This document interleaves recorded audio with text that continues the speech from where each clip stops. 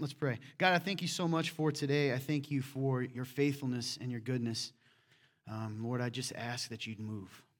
God, in a world that's it's always felt crazy, Lord, things feel crazier. Lord, we are constantly bombarded with fear on the news, on social media, what ifs and what abouts and possibilities, God, and they're very rarely good. And it can make us feel like things are out of control. Lord, I know it can for me, but Father, we know and we recognize that you are not surprised, that you're not shocked, and that you're in control. And Lord, that, man, you have a plan to restore and to bring peace. And Lord, that the tears of your people don't go unnoticed, that you care about them, Lord, and you've promised us that when you come back, that you will wipe away every tear. And Lord, we just ask that you would move in this place. I pray for hard hearts to be softened and broken hearts to be mended. Lord, shield us from the enemy's attacks, that we could be here and just truly grow in the presence of your Spirit. And I pray that even those who don't come in today wanting to hear, that, Lord, your word, your love, your truth would break through. Help me to preach your word and to preach it well, and I wouldn't get in the way, and I'll give you all the glory. In Jesus Christ's name we pray. Amen. How you guys doing? Yeah, hey, well, it's been a long time. Probably haven't even met or seen some of you because I've been gone. I just quit for a month or so and came back. So if I haven't got to meet you, I hope I get to. But, yeah, so they did a great job, the guys that stepped up, and you got to hear other voices. And, apparently there was a rumor, David told me. This person came up to him and said, and if this was you that started this, I'm on to you. But he came up to him at work and was like, hey, I want to come to your church, but I heard that you guys went to 3 o'clock one time, 3 p.m. It was 2:45, not 3. So get it right. I'm just kidding. None of that happened. But if that's you, don't do that. Anyway, so long ago, 3 weeks, I think now, or something like that, we've been in the middle of a series called Culture Wars. I'm not going to lie to you. If you haven't got to hear this yet or be a part of this series, it's hard teaching. It's hard to hear. And the idea behind it is that, listen to me, we are in a world at war. You are. That is a fact. Now, I think there's kind of two extremes to that. There's people that hyper-focus on the spiritual warfare aspect of it in the sense of, we can kind of get caught up in like, man, without us standing there, God can't accomplish what he wants to accomplish. That's not true. And then there's the side that says, that we become almost obsessed with that. And then the other side that it doesn't exist. It's not real. And that's not true either. And angels are real. God still moves in his world. And so are demons. And so are evil things that are out to get us. That's a fact. And because of that, they don't, particularly in our modern age, the enemy's not going to show up with a pitchfork, right? And trying to scare us because, believe it or not, that would drive a lot of people to God, right? That would be the proof we need that would sort of put our God of science to the side, right? And we go, okay, there's something else going on here. So it becomes much more insidious. It becomes much more sneaky. And that's where we're at today. And what we have within culture are up is down and down is up and truth is lies and lies are truth and love is hate and hate is love and all of these different things that we have subtly been, even in the last 10 years, that we have subtly been, it's an old school word, hoodwinked. You ever heard of that? Tricked, fooled.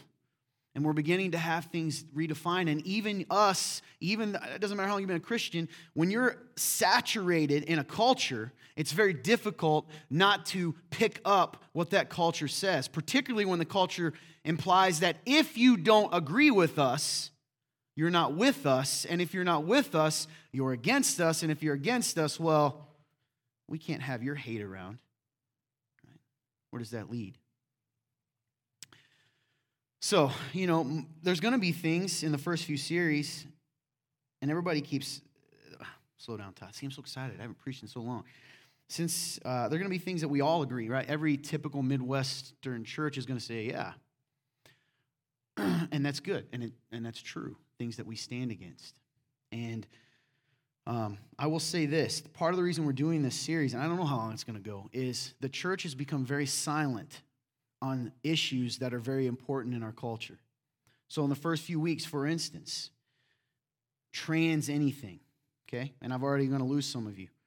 Transhumanism and transgenderism, and we talked about and changing, the way God has created the world to be, and saying that if someone doesn't feel right, that something's wrong with them, and the best way to fix that is under someone's scalpel or by taking pills and all of those kinds of things, right?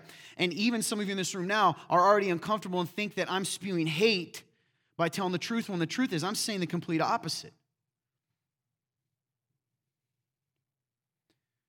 I figured I'd get that out of the way. You can go back and listen to that. And so some of them are the church has become silent on that. You know why? The same reason I feel pressure at times, because that's not popular. And because we are now on social media, streaming and all those things, guess what? You guys that stand for truth are much more silent than those that stand for lies. And you know why you do that? Because you say I'm being loving. I'm being loving. And loving means that I stay quiet and allow truth to get hammered and bombarded. That's a lie too. There is an expectation that we stand up for truth. And, I've heard people say, well, we're peacemakers. We're called to be peacemakers. And you think peacemakers means being silent in the face of lies. You're wrong. Why did the martyrs die? They died because they were willing to speak, not hide in their rooms saying they're on the front lines, right? By taking something beautiful. Here, I'm going to offend someone else, right? I've got my prayer room, my war room. That's good. And it's good to go in there, and that's important. But do you use your words publicly? We have to stand for truth. And do you know why we don't? Because it's scary. Everyone in this room, it's scary. Do you think I like being hated? Some of you go, probably. I don't. I don't like being hated. Believe it or not, at one point in my life, people liked me. That's the truth. I was a likable person, right? Jack, you were around. I was a likable guy, right? And he's like, no, I was likable. I'm just lying to myself even then. No, I was a likable person. But it's funny. I've done a lot of things to make people not like me. That's nothing to do with truth, okay? But a lot of the disdain I get and the attacks I get and we get and you will not come from the world yet, because they dismiss you. See, the world dismisses you. It comes from the church.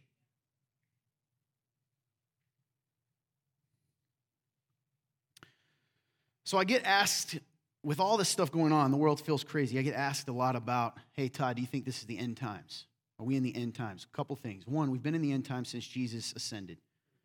We have been in the end times. It's just waiting. All right? That's a fact. So yes, we are. Do I think personally, does it seem crazier? I used to say, man, when Hitler was running around, taking over half the world and all that, I bet that felt pretty crazy. And then you hear people, and a veteran, I just watched an interview in World War II saying, this is the craziest it's ever felt. And then you're going, oh, right? I don't know. But I know this. People have been asking me for a long time, and we're going to do it, Lord willing, to go through Revelation as a series. We're going to do that. Now, part of the reason we don't do that is that takes a long time, all right, if you want to do it right, because you got to understand a lot of symbolism. But my point of saying that is this. I don't know if you really want that. Because he starts out speaking to us, his church.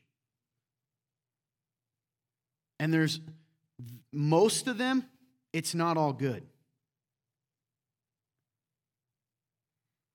See, there's this thing in America, particularly in the Midwest, and even more so in Whitley County, where, hey, I'm not against God, so I'm for him. I go to church a quarter of the time, right? When I want something better, so I'm with him. And even I get caught up in this, do you know one of the things that, let me finish. That being said, we tend to associate that with being with him.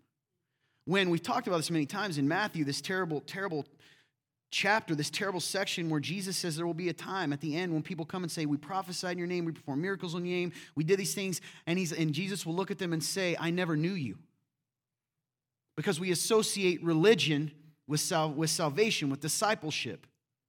It's not the same thing. Now, if you're regular attendee. The most beautiful part of this, of Jesus, is the recognition that we are never good enough on our own. And that it is only by His grace that we're held and saved and loved. And that is the truth, right? But in order to access that, in order to have that, in order to be His, there has to be an acceptance of the truth. To access the love and grace and mercy, you must walk through the door of truth. And the door of truth starts with one simple thing. You're not good enough. Now that's not popular. Some of you have already lost. Todd, you're tearing me down. No, I'm not. On your own, you're not. And you know it. That's why you get so insecure and insensitive when I say it. Because you're still holding on to this identity that's based on your good works, your actions, you. But the problem is you know you. And you know that no matter what everyone else thinks, you know those areas, right, that are rough still. There's freedom in that recognition because where only, right, those who say Jesus used, I'm using symbolically, that they're blind can have a need for someone to help them see. You understand? Jesus said, I didn't come for the healthy, but for the sick. There's a recognition of that in order to be in relationship with Him. All of that to say, don't worry, guys. I have notes on here that says I wrote time on several pages so that I go fast.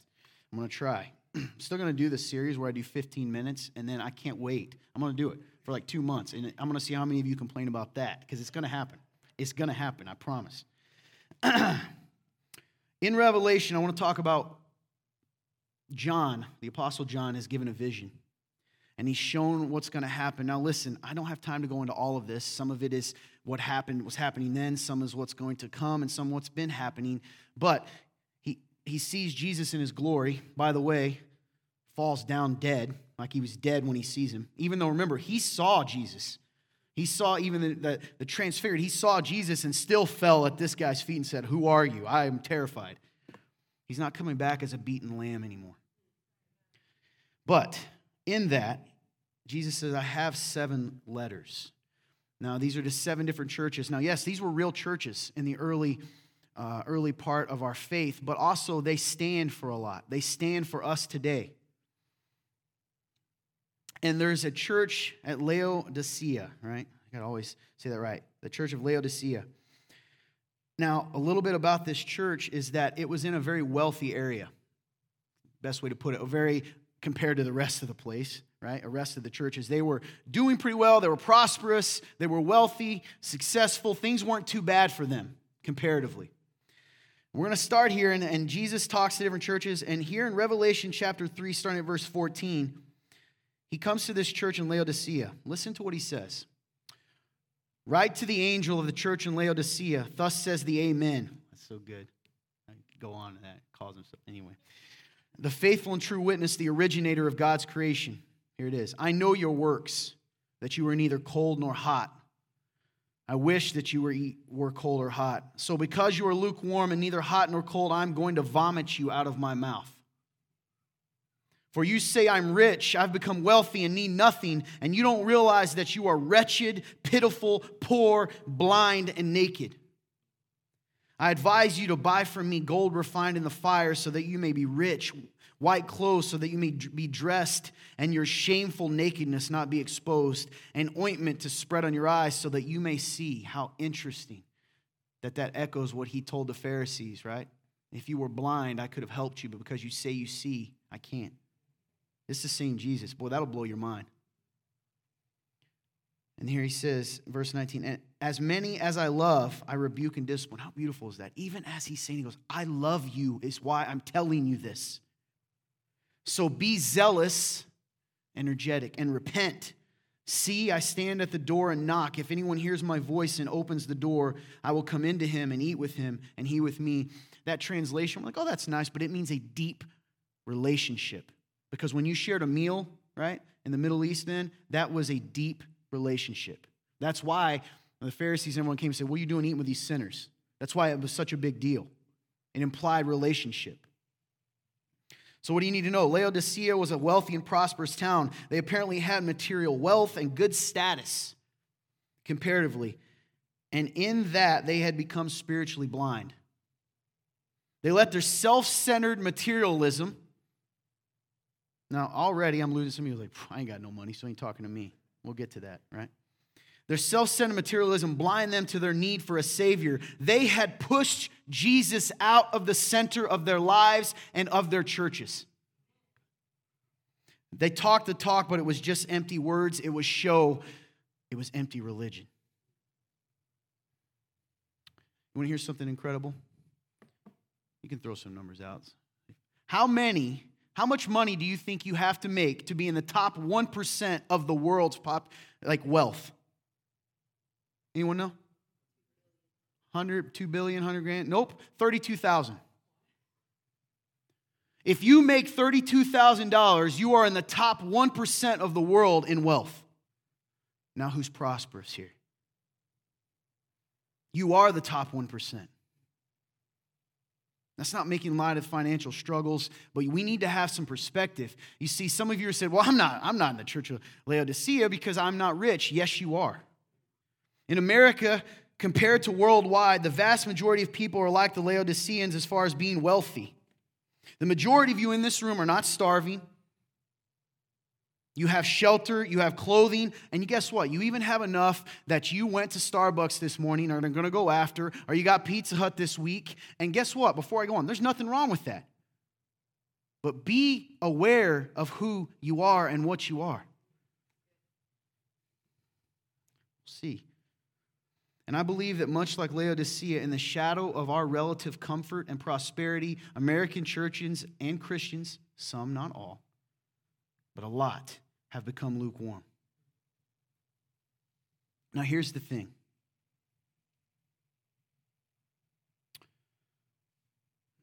I'll wait for that. Not only that, but in this current culture, this has led, listen friends, please, the quicker I feel like you're getting and paying attention, the quicker I go through it, you get home and get your Starbucks, right? Not only this, but in this current culture, this has led to a twisting of the gospel into a spiritual sort of have it my way. Christianity. Have it my way Christianity that creates whatever twisted version of the faith that we want at the time. Now, this is where some of you go, whew. Hold your breath and we'll see.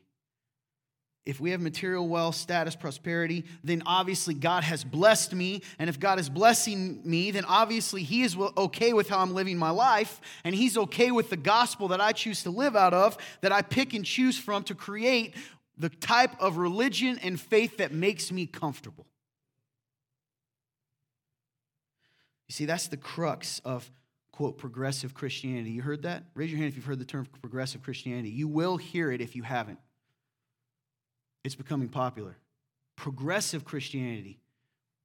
Is that like Burger King, right? You got McDonald's over here and Burger King. Just pick your choice, conservative or progressive.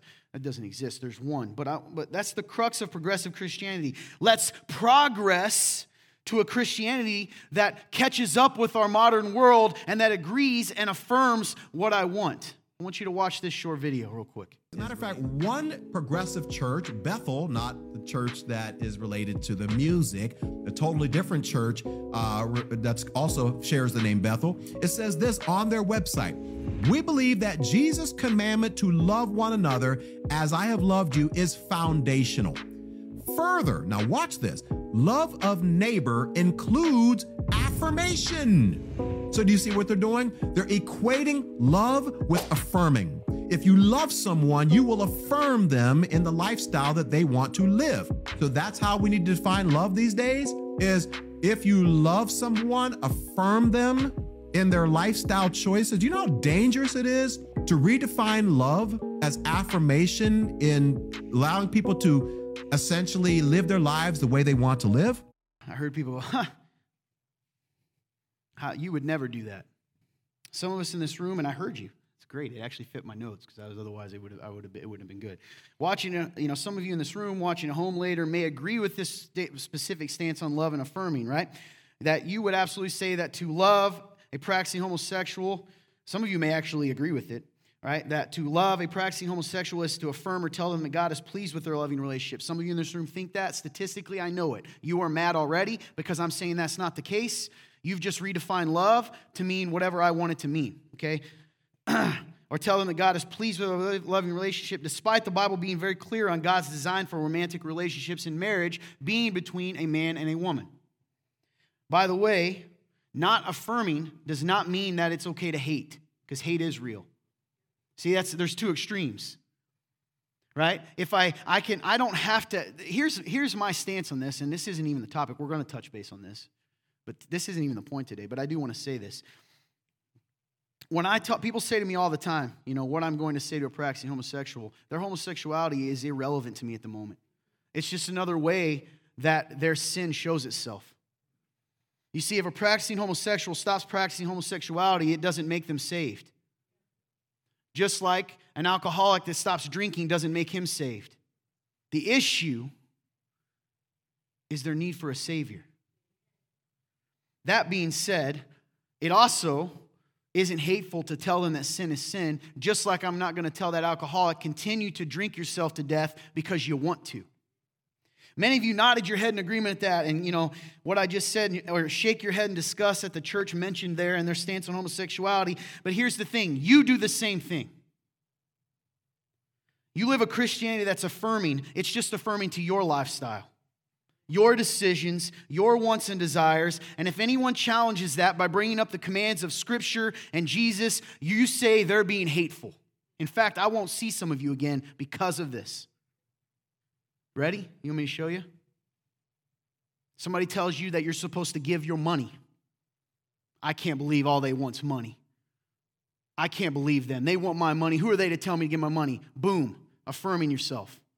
You didn't ask what Scripture is. No one has ever come up to me that complains about that and said, hey, here's my Scripture against offering. How about church attendance? I don't have to go to church. See, already, I hope I'm pricking you a little. And I don't want to make you mad because you're going to hate me. I want you to like me a little bit. But I do want you to hear the truth. And by the way, I'm preaching to myself. I do the same thing. If I'm not careful, right? What about serving other people? Yes, you will serve, right? As long as it what? Doesn't interfere with your life, right? How about your relationship? If someone tells you, hey, you probably shouldn't be living with this person. You probably shouldn't be, whether it's homosexual or not. You probably shouldn't be in this sexual relationship before marriage. You probably shouldn't do it. How dare they? As though telling you that something's wrong means that God's grace doesn't reach you. That's not what it means. Because you remember, God's truth is for your good. But Todd, it doesn't feel like my good. I understand. I do. But who's God and who's not? You create an affirming religion. If we didn't all pursue that, why are these churches, why do they exist? And by the way, I picked the tame one. There were so many others I could have shown you. Sometimes people say to me, there'll be certain messages, and it is a compliment. Please give them, because, I don't hear those as much. But people be like, man, Todd, you step on my toes today. And in my mind, I'm like, oh, but they say it in a good way. I walk away going, dude, all I did was read what it said. Genuinely. What about forgiving people? What about confronting sin? What about standing up for truth? What about committing to a church? What about leading your wife and family? What about loving your husband or respecting your husband? What about committing to a church and being in relationship, which includes accountability? You just created a religion that's all about when you decide you want some truth, a little grace, but nobody has to hold you accountable because they don't know you. Again, I'm allowed to say that. I say this all the time. Andy knows. I was the hypocrite that believed that you didn't have to, church. I literally said that phrase, right? You don't go to church to be a Christian. And then God slapped me in the mouth and said, no, but Christians go to church. I'm like, oh, that makes sense. Right? What I want to discuss today is that in our current church culture, the culture where we're in, is that even here in little old Whitley County, Indiana, we have a very serious issue that as followers of Jesus Christ, we must stand against. We cannot allow ourselves, no matter how much it's ingrained, no matter how comfortable we are with it or how uncomfortable we are questioning it, we cannot allow ourselves to create our own version of Christianity. And here's where I'm going to say we got to go a step further. We have to take a stand against any idea of progressive Christianity which dilutes the truth. Because there's progressive Christianity in Whitley County. It may not look like this. They'll probably never say that, affirming homosexuality, right? But they affirm diluted, weak truth. They affirm lukewarm faith. They affirm, right, seeking the miracles of Jesus, but not following him to the cross. I know it happens. And here's the thing you got to understand too, guys. Let's just make up a number. And this blew my mind. It made me really, I'm going to challenge you with a thought that challenges me a lot still. Let's pretend there's only 100 churches in I don't know, our community. Okay, our world. There's 100. Out of the 100, 80 of them, 90 of them agree that it's this way. And they're successful, and they got 1,000 people and money, and they do good things in the community, and they love people, and they help people, but it's not following the Bible. But 80 of those 100 churches, right, do that. Then you have 20 churches. Maybe they're small, maybe they're not, right? Maybe they're not as popular, maybe they're being attacked. Do you think the 80 are going to affirm those 20, using the word affirm? You think they're going to say, hey, they're right? Where do you want to stand, with the majority or with Christ? By the way, I'm not saying that 80% of the church is here. I don't know that, right? But I think that in America, I wouldn't be shocked if that's the statistic. How do I know that? Jesus tells us, narrow is the way that leads to life, and few will find it. It's one of the things that, before I go on, I haven't been here in a while, might as well get all the offensiveness out. I've never understood playing church, and some of you all have played church your whole life, and I've never understood it. And the reason I don't understand it is you don't have to. You don't have to do it. You're only doing it because socially it benefits you in this community to say you're part of a church. Can I tell you the truth? That's ridiculous. I wouldn't do that. What a waste of time. What a waste of time. Who are you impressing? You're miserable. You show up. You don't like being here. You're mad. You're asleep, right? You're in and out. Why do you do it?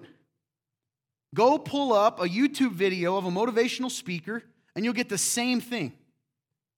I'm being honest. I'm not being mean to you. We'd probably be better friends because at least you're true to what you believe. I don't understand playing the game. I genuinely don't. This is just Todd, your friend. I don't get it. What a waste of time. And I'm not talking, the enemy's going to twist it, and some of you are going to say, well, that means like if I sin or I make mistakes. I'm not talking about that. I'm talking about playing the game. You know what I mean. You've listened to 2 minutes of this. You're playing the game.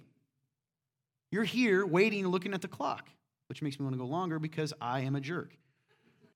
We have to take a stand against any idea of progressive Christianity which dilutes God's truth, which changes it, weakens it, twists it to fit our desires. There's only one Christ, one Spirit, one God, and it's not our job to change His truth. It's our job to learn, identify, and change to fit His truth. And that's a lifelong process. And the beauty is that during that entire time, when those that truly follow, when we stumble, when we fail, when we get up, right? Oh, man. It's the wrong day to giggle. I'm going to come at you. It's your first and last warning. Giggly. If that's you, I don't know. I'm talking to you probably. But the sign of a true disciple, because it's just playing church again. It's just playing church again. Right? The sign of a true disciple of Jesus Christ is not someone who just claims the name of Jesus or even likes Jesus. You might like him. Who doesn't? He's a great guy to like. It's someone who follows Jesus. And following Jesus does not lead to him changing, but always leads to us changing and conforming to his will. The beauty is his will, as uncomfortable as it may be, is always better than any way we naturally want to go. You know what I mean? No? You don't know what I mean? Me throw a podium? Yeah? Okay. He loves us far too much to affirm our way when he knows it'll lead to our destruction.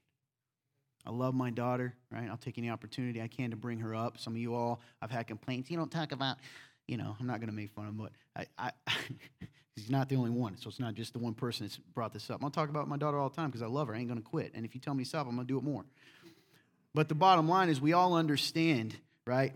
whether we've had a good father, bad father, we intrinsically know the idea of a father. I love my daughter, and I say this a lot. I don't want to hurt her. I give her a lot as she wants. When she wants another cookie, tend to be one. Okay, here, baby, you can have another cookie, right? But I've said it before, and I'll say it again. If she walks out and there's a semi coming from her, I will jump kick her, if that's what it takes, before I let that semi hit her. Right? Dads, you get what I'm saying? Am I wrong? And if not, then you don't love her that much. Right? I don't know why it's faster to jump kick, but I will. Right? Because I love her enough to know that even if she thinks that crowded street is fun, is the best way to go, I won't let her go there. That's us. He loves us so much that I know it's hard. Man, she gets her mind set, and it's really, she's broken my heart lately. I'm going to be honest with you. My little angel's begun to slap me in the face, right? And this time came, and I don't know if other dads, I want to talk to you maybe after this. Tell me if you went through the stage where you're like, my daughter's she's perfect. She's not going to be like these other kids. Right? I literally was at a point, it's like, she's not going to slap me. I've seen other kids. And then the first day she did, the betrayal that I felt. Right? And it hasn't stopped. Right? She does that because she can't understand that what I want, whether what I'm taking her from, typically, is for her good. So, I got to move. I broke time on here. Let me ask you guys a question. This is the interactive part. You're going to like this, James. James, your first time having your name said. Feel good? All right. Who here would want $1 million? Raise your hand. Everybody that's not raising your hand, you are lying. You are literally lying. Or you're rebellious, you punks. If I'd say, don't raise your hand if you want to, you immediately raise it, right? That's me. That's okay. I am too. All right, who would want $1 million? Of course, anybody here would, right? Would you be willing, and be real, don't try to get ahead of the sermon here, would you be willing to do quite a few things? I'm not even talking morally, for $1 million, right? Oh, of course, everybody, thank you, Jack. He's like, yes, I'll do whatever. He's the one guy. It's like, yeah, right? You would probably be willing to do a lot of things. Let me ask you a question. Would you quit your job? Raise your hand if you would quit your current job if I gave you $1 million cash right now. All right. Some people wouldn't, but some people would. Yeah. Would you leave? Raise your hand if you would completely leave. And when I say family or loved one, that's whatever you want to call it. If the thing that you love most is your dog, Sally, then that counts, right? Who would be willing to leave your family or loved ones forever, never see them again for $1 million?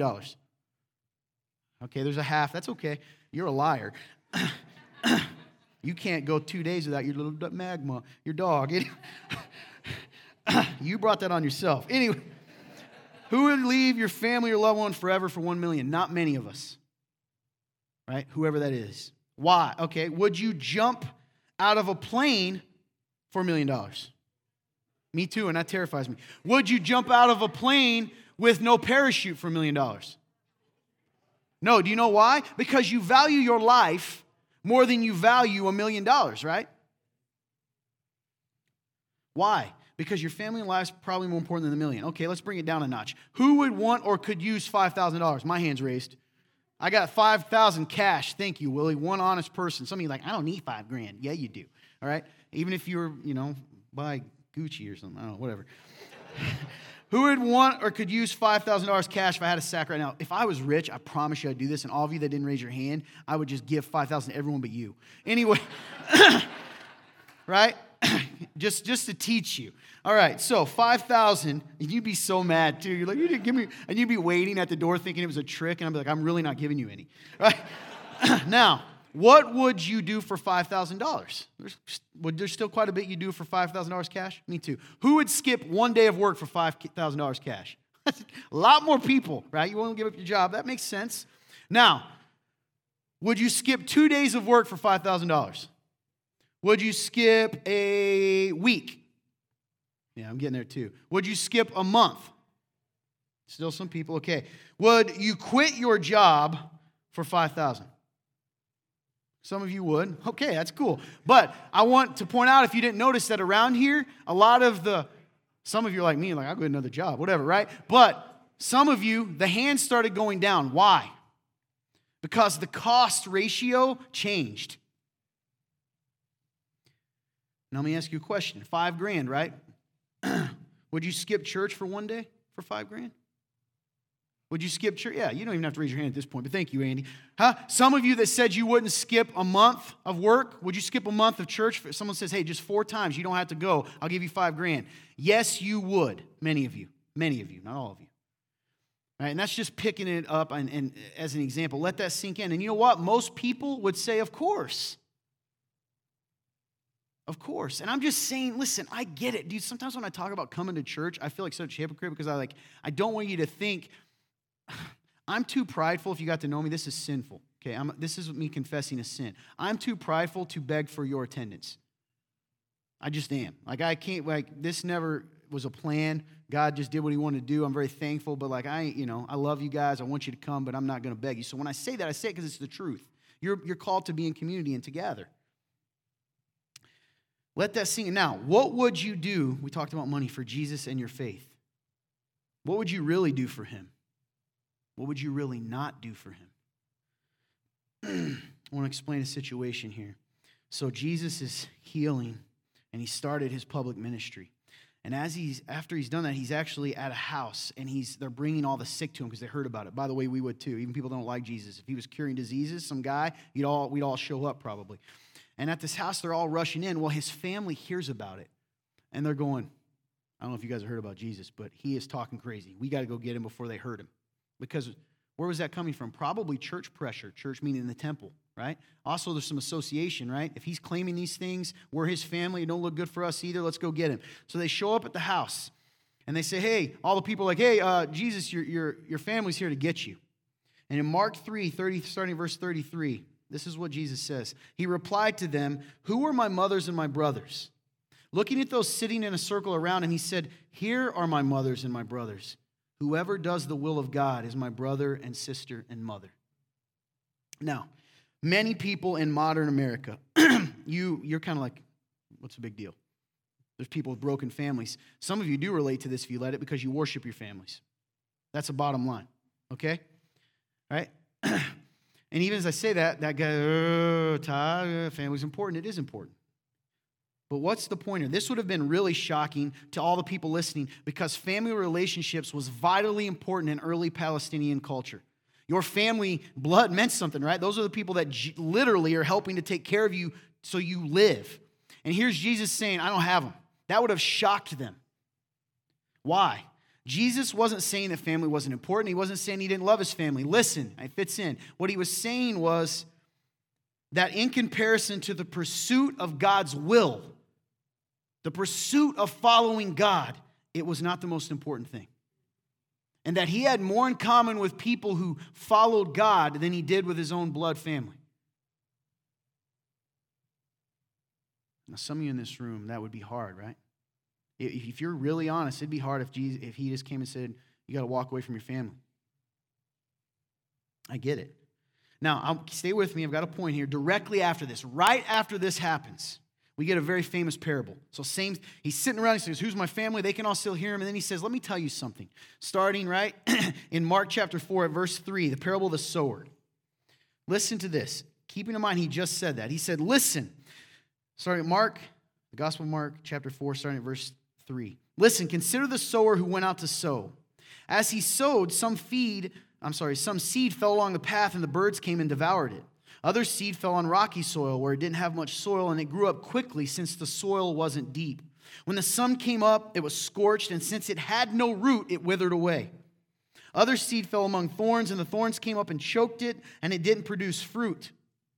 Still, other seed fell on good ground, and it grew up quickly, producing fruit that increased 30, 60, and 100 times. Then he said, let anyone who has ears to hear listen. If you want the truth, it's right here. Now, here's the beauty. Unlike other ones, we don't have to wonder what this means. Jesus tells us, as he tells the apostles, the disciples, right then and there, going down at verse 13. Listen, he explains this. Then he said to them, don't you understand this parable? How then will you understand all the parables? The sower sows the word, the gospel. Okay? Some are like the word sown on the path. When they hear, immediately Satan comes and takes away the word sown in them. And others are like seeds sown on rocky ground. When they hear the word, immediately they receive it with joy. These people received it. outwardly. Yes, I want it. But they have no root. They are short-lived. When distress or persecution comes because of the world, they immediately fall away. Others are like seeds sown among thorns. These are the ones who hear the word, but the worries of this world, this age, the deceitfulness of wealth, and the desires for other things enter in and choke the word, and it becomes unfruitful. And those like seeds sown on good ground hear the word, welcome it, and produce fruit 30, 60, and 100 times what was sown. Now, I love y'all long-term Christians because you're like, I know the parable of the sower. I've heard it 1,000 times. And when I hear it once, I don't have to hear it again. I want Starbucks. Right? By the way, ain't nothing wrong with that. Mandy drinks Starbucks constantly. She just went today, right there. He gives these 4 different types of people. He's talking to all the group, including his disciples. So the hard ground, what is that? I'm going to put it in my words, right? It's someone whose heart is so hardened by sin that they can't understand or even accept the gospel at all. They're not in a place to hear it. The rocky ground is someone who's excited when they first hear the gospel. Maybe they see the joy and the miraculous things and they claim it right away and they're on fire. I've seen this over and over again. But they have no roots, not truly have the foundation. And so as soon as hard times come, they're told truth they don't want to hear. As soon as persecution and as soon as cost pops its head up, they fall away. The thorny soil, they hear the word and maybe even say they accept the gospel, but material wealth, status, lust, and their own desires. Their own desires are more important, and God is not the center of their life or faith, so they just have a dead religion at best. This would be a Laodicea, very similar.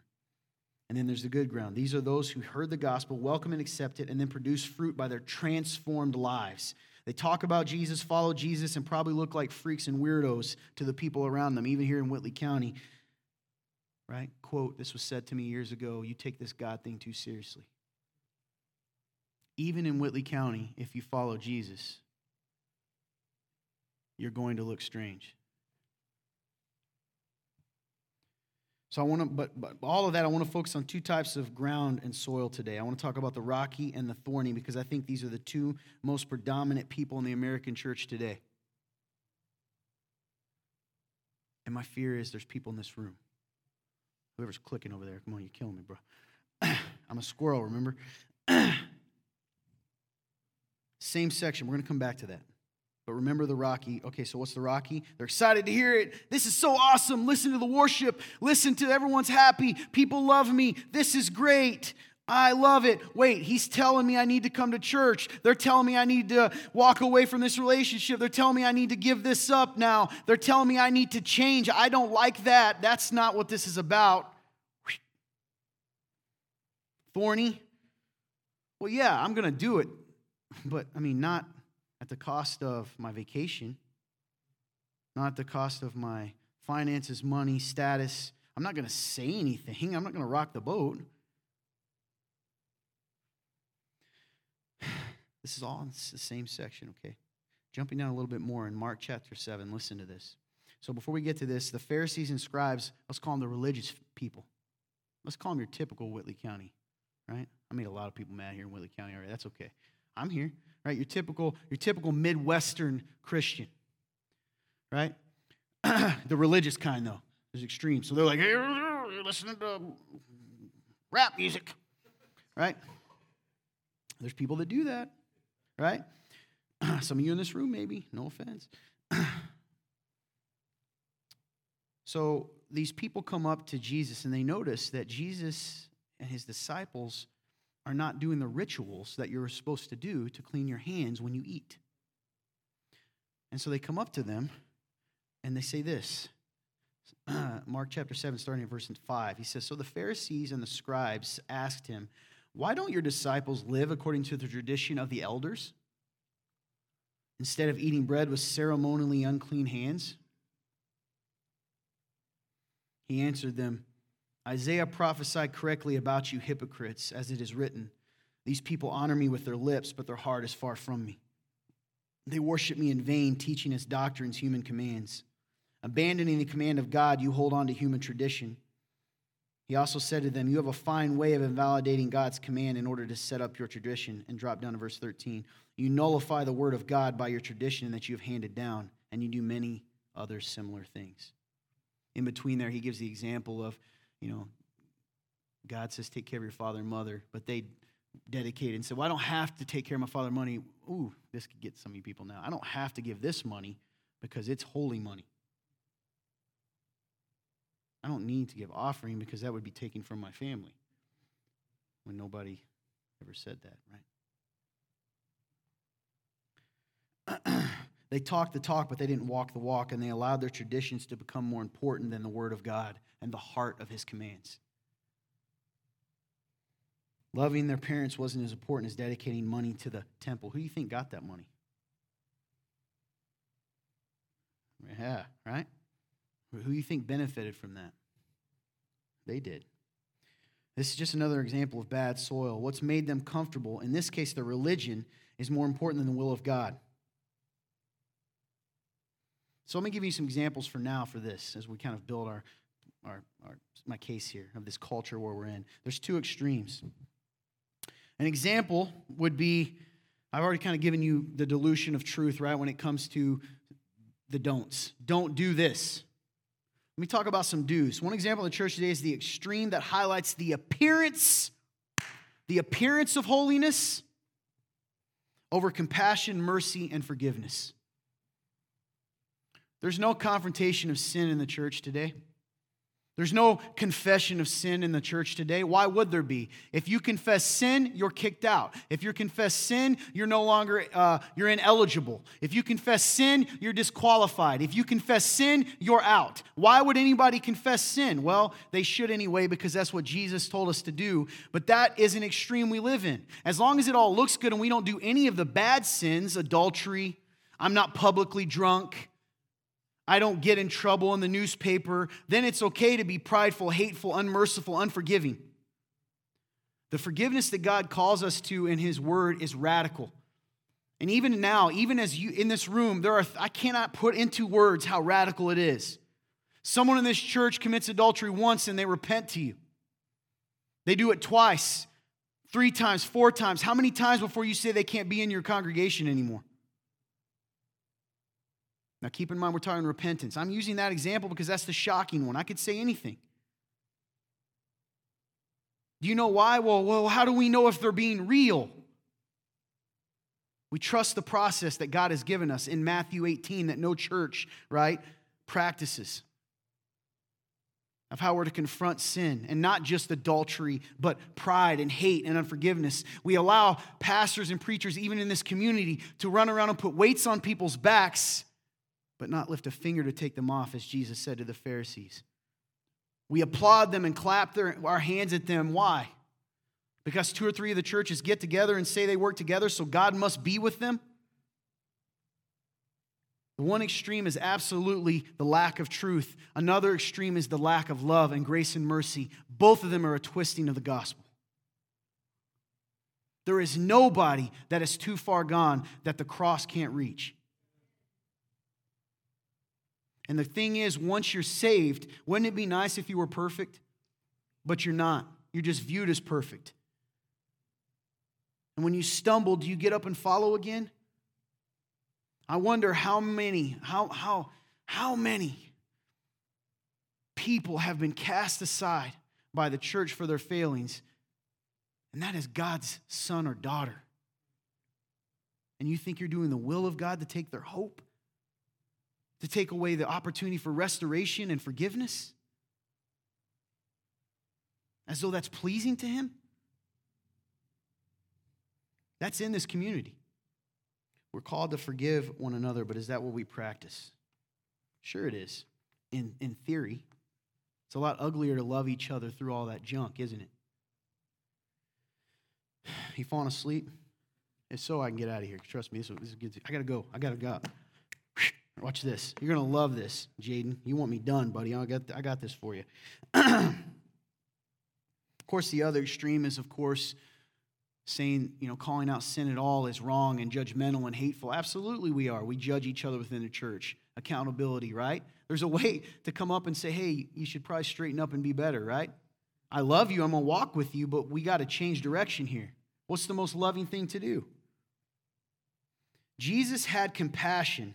We're going to come to this on 4,000 people right after this too, right? He starts coming, 4,000 people. He fed them all with 7 loaves of bread and a few fish. That would be incredible. Me hungry. Here it is. You can have your fill. You think people were happy and amazed when he did that? Yes or no? You think? You sleepy? Trent, you asleep? Kind of? Get out of here. Anyway, all right. In Mark chapter 8, listen to what he says. Right after he feeds them, he says, calling the crowd along with his disciples, he said to them, if anyone wants to follow after me, let him deny himself, take up his cross and follow me. For whoever wants to save his life will lose it, but whoever loses his life because of me and the gospel will save it. Now, immediately, everyone in the room thinks this means martyrdom. That might be death, right?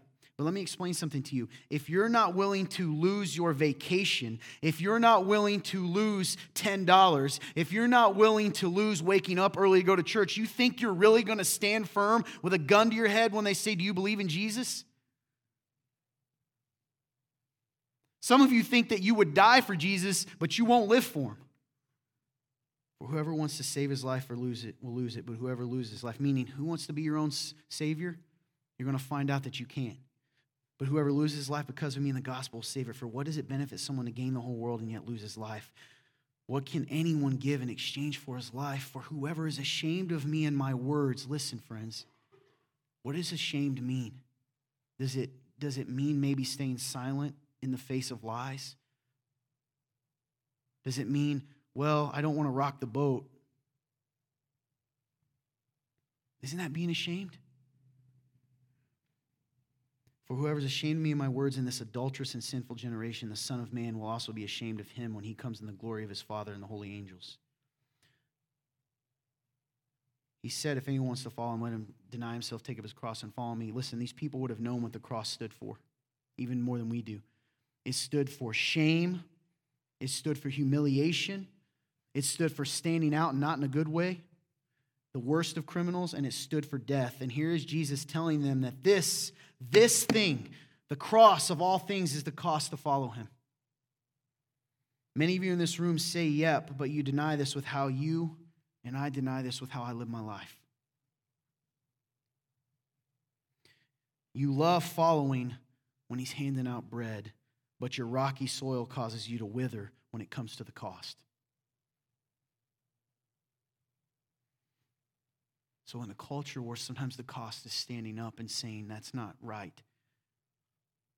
if a church is here to cast out the adulterer, to condemn them, you standing there with stones? Or you think, well, because I don't have a rock picked up and I'm still standing in the crowd, it's okay. There's only one person that stood between them and her. The early church understood this cost, friends. I'll try to tie it back together. Christianity was not a social club to the early church. It wasn't. It wasn't about how you felt. Church was not a building, and attending the gathering of believers was not considered a chore. It was not considered something that kept you from sleep or kept you from the big game. It was not considered something they had to do. In fact, as I've talked about in Lionhearts, one of our kind of intense men's groups, one of the things I've read throughout the epistles is Paul, they always say, man, I can't wait to see you. I'm so excited to see you. I think about you all the time. They didn't consider it a chore or option. People lived for this. They lived it. They allowed it to shape their lives and their decisions regardless of how the outside world viewed it. People wanted to evangelize, to tell people about Jesus because they saw power in it. They didn't do it because they had to 2 weeks a year. They did it because they recognized that it was the difference between life and death. If you had the cure to cancer and you saw someone with cancer and you had it in your pocket, would you just keep it to yourself because you don't want to offend them? People wanted to evangelize. The church grew not because they fit in with culture, but because it was unapologetically radical and countercultural. It said this way that is empty and you know it's empty. There is another way, the only way. And they lived for it and they walked it and they changed for it. It had no desire to blend in because the Lord had told them to not put their lamp under a basket, but to put it on a lampstand. every time I talk about even that section, everyone thinks it's not them. I'm not just talking about Jesus at work, though you should. I'm talking about, do you stand up against lies? Do you stand up against religious people that condemn people, tell people that she can't come here, he can't come here? We did a thing recently where this is a true story. We had a nerd night, okay? And some of you in this room, this is probably you. And in this nerd night, we invited people that played Magic the Gathering and Dungeons and Dragons, and they came here to play in a safe place. We play in I shouldn't have said that. That gave it too much. We're in a group of churches that gather together and do things together. And as some of the leaders of these different teams were figuring out how to work, like what we're going to do for the playoffs, I'll just say it, who cares, right? They heard about this. Blake tried to say, oh, yeah, man, we want to use our field back there to reach people for the sports. I mean, we're doing this nerd night tonight. And a guy said, whoa, I don't know about that. We don't want those kind of people in church. And everyone in here thinks that I'm making that up. That was said. And some of you believe the same thing. You are so sorely unaware of who you are. We don't want those kind of people in church.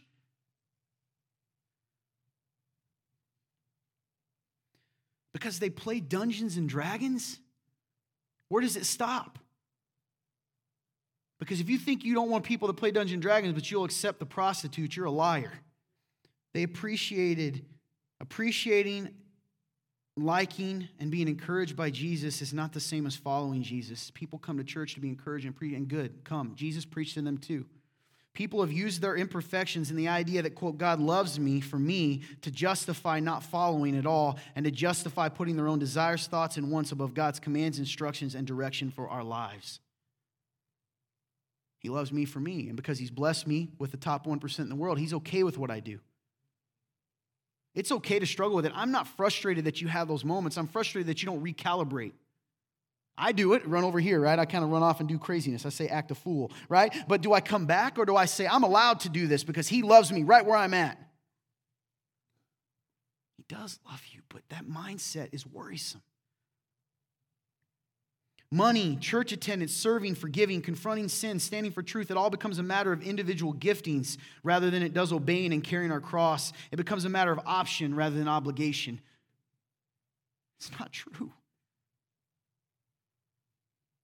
Even here, the message that God's grace, right, chosen by grace in this church, the message of God's grace covers us forever has been taken by some to mean that we, they, you, and I can do whatever I want and God will be okay with it because of what Jesus did at the cross. You are wrong.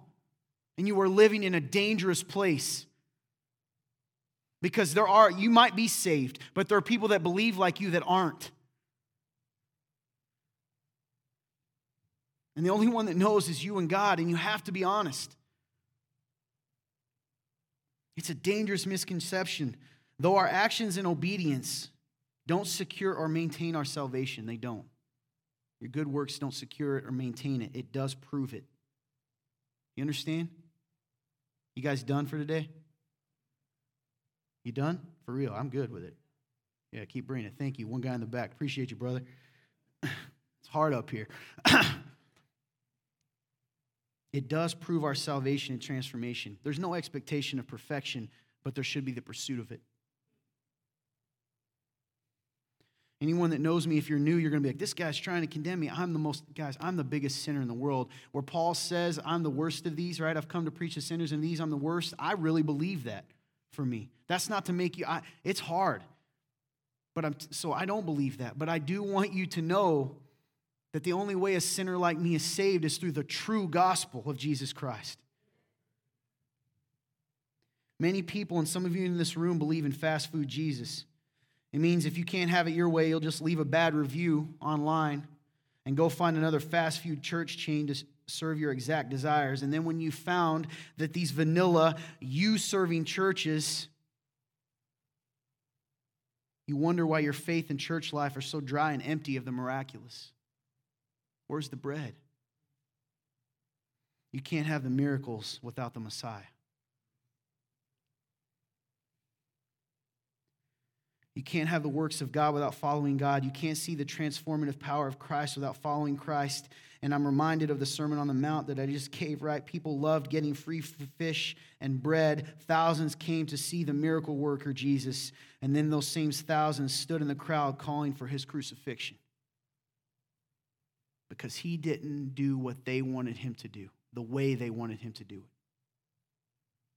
You don't determine the will of God. Your opinion doesn't dictate the interpretation of the Word of God. There's this gross thing in Christianity we're going to talk about at some point of like, well, that's my interpretation. And you know who did that? We all did. Let me explain something to you. There's one interpretation. One. We're human, so we struggle, but we should be trying to find the truth. All these denominations, all this stuff, man, it's confused everything.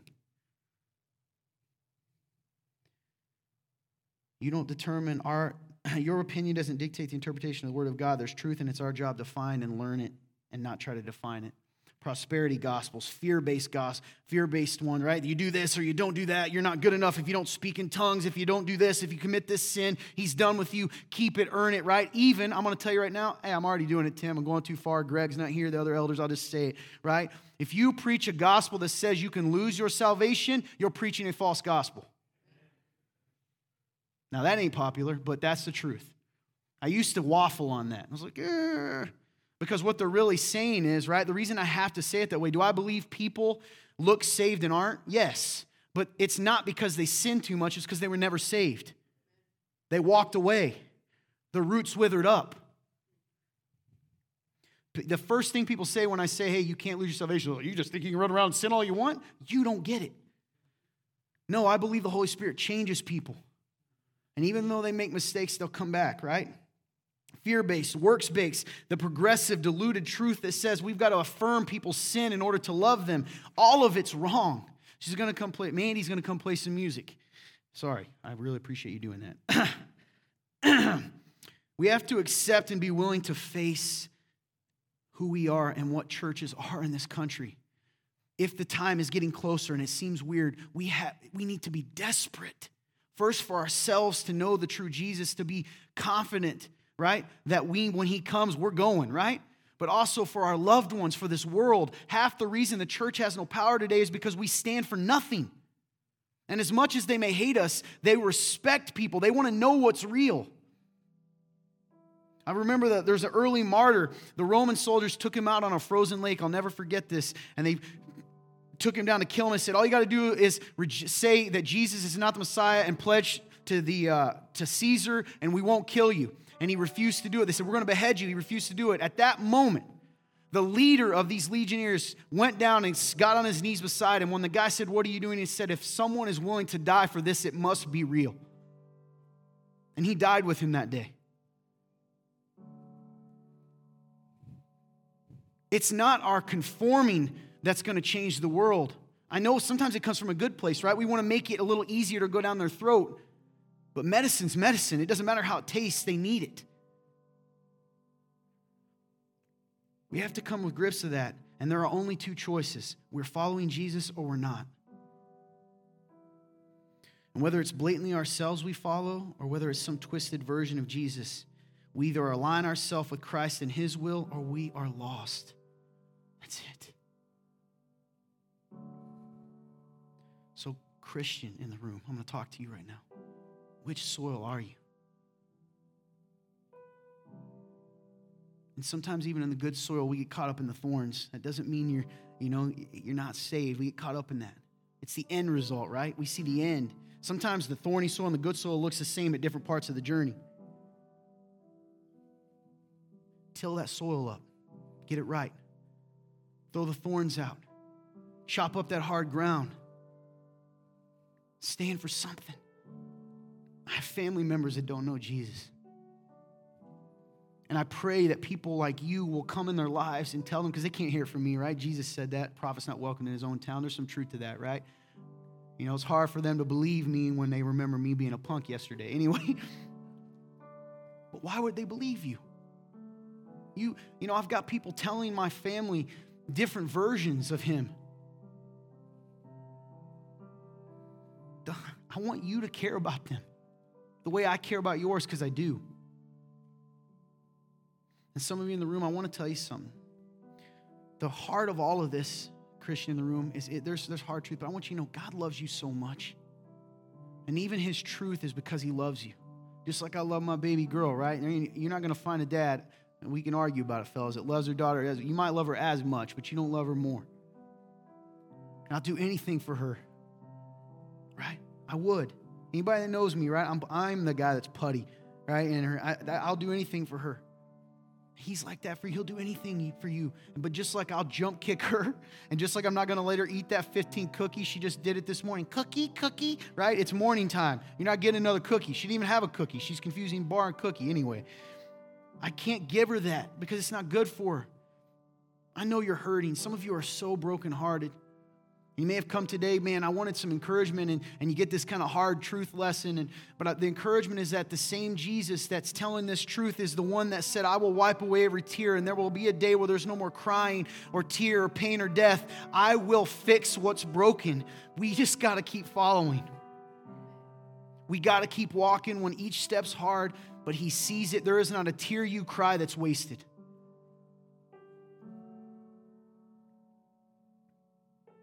If you're in the room and you don't know Jesus, I'm going to tell you the gospel real fast. Here it is. God made everything perfect, and he made you and I perfect and as a perfect reflection of him. And he said there's really one rule. I'm God and you're not. And what that means is I tell you what right and wrong is. And guess what? Just like today, we rejected that. We said, no, I'm going to eat from that because I can. It's the same thing today. And because of that, sin has separated us from a holy God. You can't take a white snowball, perfect and pure, and a mud ball and touch them together, right? They can't be together because the white snowball won't be white anymore. A holy and good God cannot be with a sinful thing. He can't and remain as he is. He is not going to become sinful in order to be in a relationship with us. So then something else has to happen. We've got to somehow become perfectly holy.